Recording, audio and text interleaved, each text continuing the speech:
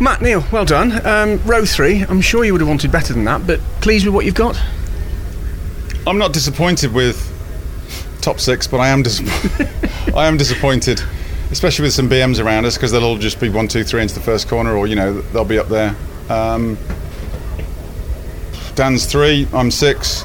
It's at the right end of the grid, but not exactly where we really wanted to be. Do you know where you can squeeze the extra little bit out, or how are you going to hold anybody else back?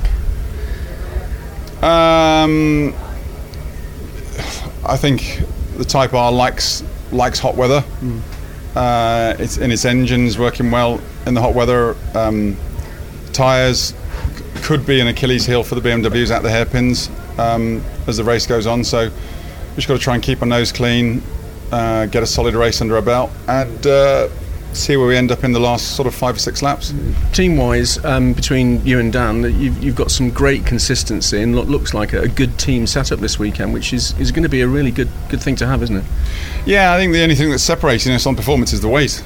We're about bob on with each other but besides that. So I was hoping Dan was going to be on the front row, though. That was frustrating, but as I just said to Louise, you're turning into some of the corners faster than you think the car's going to go around there.